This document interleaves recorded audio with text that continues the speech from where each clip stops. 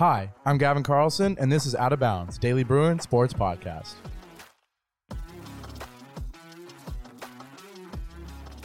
Hello, everybody, and welcome to another episode of Out of Bounds, the official sports podcast of the Daily Bruin. As always, I'm your host, Gavin Carlson, a fourth-year sports staff writer here at the Daily Bruin, and I have my two main men, Joseph and Jack, back on the pod. We're talking basketball today.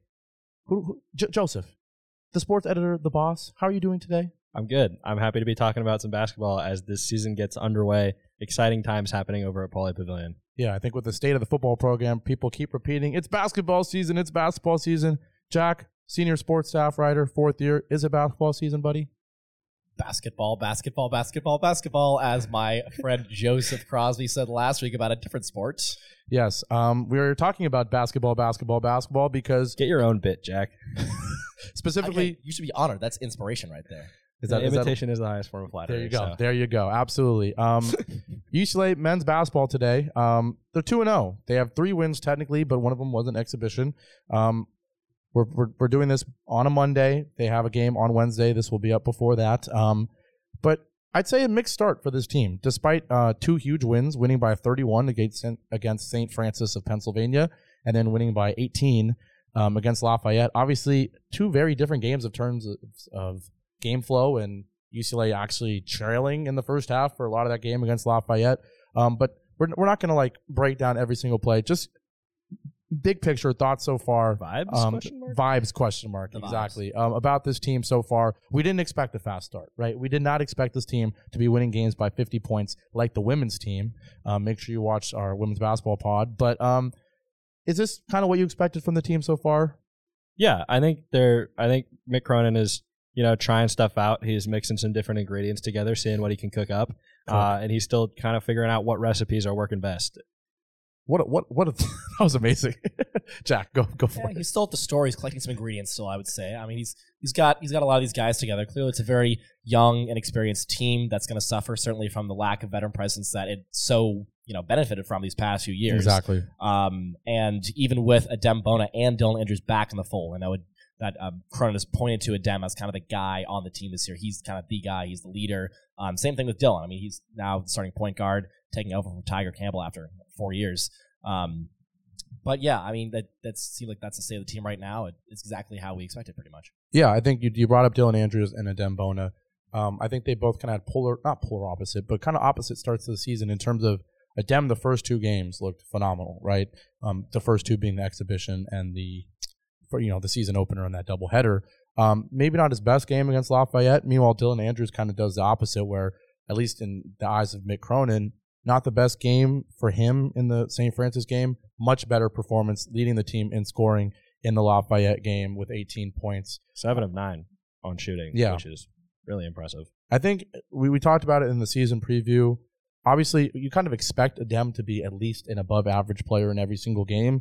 And what's going to be the difference for this team is obviously the development of the freshmen, Adaimara, Berke Butentil. Yes, what he said. But it's going to be Dylan Andrews, right? The point guard of this team. College basketball, you got to have a point guard. And Tiger Campbell just brought such a sense of security every single game, knowing you're not going to turn the ball over. You're not going to be Kirk Kriisa with Arizona, throwing the ball around, making turnovers. Sorry for that stray there. But, you have that security with Tiger Campbell. Dylan Andrews, more of a wild card, right? There's no other way to put it.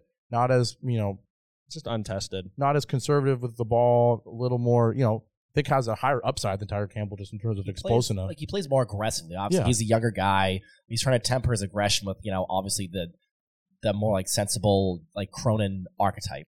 He's trying to be the guy that, or presumably trying to be the guy that Mick Cronin needs him to be. Yeah. Precisely, yeah. And I think you can expect Mick to mention Dylan Andrews' name in every single press conference after a game, because I think he's going to be very focused on how Dylan plays. He gave him a shout-out, said he was a lot more, what you wanted to see from him in terms of shot selection, knowing when to shoot, knowing when to pass. Like he did say, I think the Lafayette game was very interesting because offensively and defensively, this team saw kind of a matchup they're not going to see very often. Lafayette on offense, basically 5 out, a lot of threes, a lot of perimeter play. And then on defense, kind of the opposite, daring UCLA to shoot, like Mick was saying. And so I think it took some time for the team, obviously, offensively, to kind of figure out are we just going to shoot a bunch of threes because they're telling us to, or are we going to still work the ball inside? And then what he said after the game was defensively staying with 2 bigs despite going against 5 perimeter players and almost costing them, at least in the first half. What do you think of that decision to kind of maybe risk a loss, or not really risk a loss, but kind of have a first half where you're losing a decent amount of the game just because you're trying to work with bigs and everything?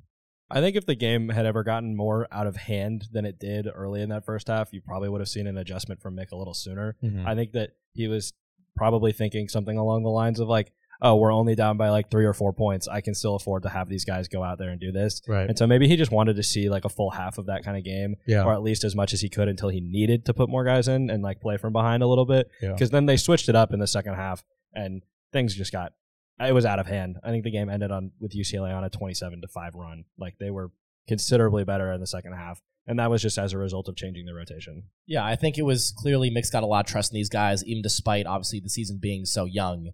And he's willing to kind of experiment at this point and accept those kind of risks that he's taking. I think maybe you could argue maybe he pushed a little bit. I mean, the team was trailing at halftime, still trailing until around the 15th minute in the second half.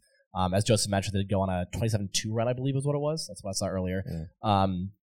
But clearly, I think this team was able to find this offense. It took them a while to, but they did find some offense, and I think Mick will continue to show more trust in his guys going forward. Yeah, I'm putting a lot of kind of emphasis on what Mick was saying at the end of that game, because I think we're all kind of curious to see how he's going to handle all these unknowns, and I think we're even more so in the game. Ironically, I think we're getting more of a vision of what he's going to do based on what he's saying. He said after the game that Adai, he's like, you just get him the ball. He said he's more skilled than Adem. He just came out and said that, which is probably true, but it's just interesting for a coach to say Adem is the best player and then say this guy that we've seen 2 games of is already more skilled. Mick's very blunt. Yeah, he is. It makes it easier for a fan or a member of the media. Understand everything. Yeah, and so I think in these games coming up, they have Long Island University. We're expecting another blowout game there. But then you have the Maui Invitational, and you're playing real teams. Marquette is a great team. Then Kansas would be next, most likely. We're going to learn a lot about the young guys, right? I think we're going to see it. I think that's why we're seeing 2 big lineups in games where you shouldn't be playing 2 big, because you're going to have 2 big lineups against Marquette and Kansas, and you better hope that Adai or one of the Williamses is able to help out Adem in the post there. We don't really need to talk too much about Long Island. I think we're expecting a win. Do we? Any shocker picks here? No. LIU by 10? I don't think so. I don't think so either. For perspective, LIU went 3-26 last year. Wins are against Sacred Heart, Purchase, like the verb? It's a college, Gavin. They have to play colleges in basketball, And then, of course, can't play parts of speech. And then national powerhouse, Mount St. Vincent. Mount St. Vincent. Oh, yeah. It's a game they're going to win. I think at this point, between now and the start of the Maui Invitational, it's like, when is Berke going to get cleared to play? That is, because that's the one missing link, at least at this point, in terms of what we have yet to see or start to see glimpses of. You kind of stole my next thing as we're finishing up this episode. I do the segues now. Does this team need Berke to beat Marquette? Yes. Yep, definitely. Will we see Berke? I mean, I don't know. I'm not the NCAA. I don't think I'm the wrong person to be asking that question, Gavin. I'm sure that, obviously UCLA is pushing very hard for this, but I'm sure they're pushing extra hard to have him by, I think they'd love to have him by Wednesday so we can play a game before he has to go play Marquette in Hawaii. We'll see. I don't know. We're recording this on a Monday. We don't know if Berke will be cleared. We'll just real quick rapid fire thoughts on Marquette. One of the best teams in the country. They're ranked number 4. Great guard, great coach in my opinion. Is UCLA going to struggle in this game? It just feels like they're not there yet. Probably right? To compete with a team like this. This is a good get your feet wet for all of the freshmen of like, this is what it's like to play in the NCAA tournament. This is what the Pac-12 is like. This is what the Pac-12 tournament is like.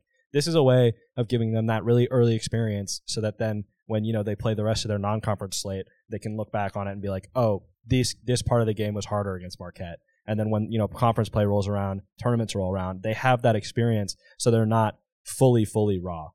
Yeah. It's definitely be a reality check. We're going to see UCLA actually go against a quality basketball team. As you said, Gavin, well coached, clearly highly ranked. They're number 4 right now. And at the end of the season last year, too, they were showing quite a lot of potential. This is a team that we knew was going to be good going into the season. Mm-hmm. And so it's going to be a good test for UCLA, and with Kansas as well, certainly. Ken Pom 11 for all my Ken Pom enjoyers. Oh, yeah. There'll be plenty of Ken Pom references. I'm a big Ken Pom guy. One thing I'll say, we saw last year with this team being UCLA,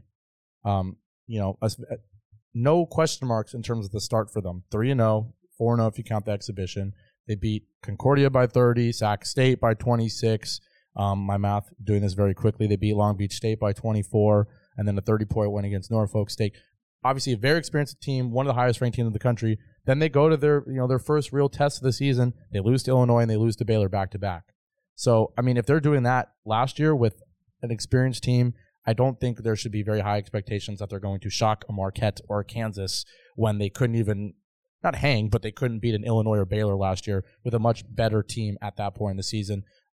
So I think, just quick thoughts. I think we're expecting at least losses to Marquette and Kansas. I wouldn't. I would pencil it in as a loss, but I wouldn't pencil it in a way that's like a devastating loss. Right. It's just it's a learning loss. It's very much a learning opportunity. Yeah, and that's what I think they're going to approach the game as. This team is not competing to be ranked number 10 in the country going in March Madness. They're competing to be a solid team throughout the Pac-12 schedule to compete for that title, but more so compete for the Pac-12 tourney and be playing better basketball. Just be ready to play that level of basketball at that point in the season. Exactly. So 3-4 games in, they're not going to be playing Marquette level of basketball. Yeah, we'll see. Maybe we're wrong. Maybe they shock either Marquette or Kansas. I don't see it happening, but I think that's a good way to end this episode. UCLA, not the biggest game on Wednesday against Long Island, but then 2 huge games coming up in the Maui Invitational. As always, UCLA Daily Bruin on YouTube for the video version of this podcast. To see the hair, can you see the brains? Because you're the brains of this podcast. Can you see the brains? Gavin, you can't see brains. Fair enough, but that's the brains. It takes the brains of the pod to tell Gavin that you can't see brains. The brains, the hair, and the guy who just talks a lot, I guess. UCLA Daily Bruin on YouTube, Spotify, Apple Podcasts, SoundCloud to listen. DailyBruin.com for everything. Articles, football, basketball, every other sport you can think of, we've got it. So please support us. And that'll do it for this episode. Thanks so much for watching. UCLA men's basketball. Big couple of games coming up. Thanks so much for watching. Take care.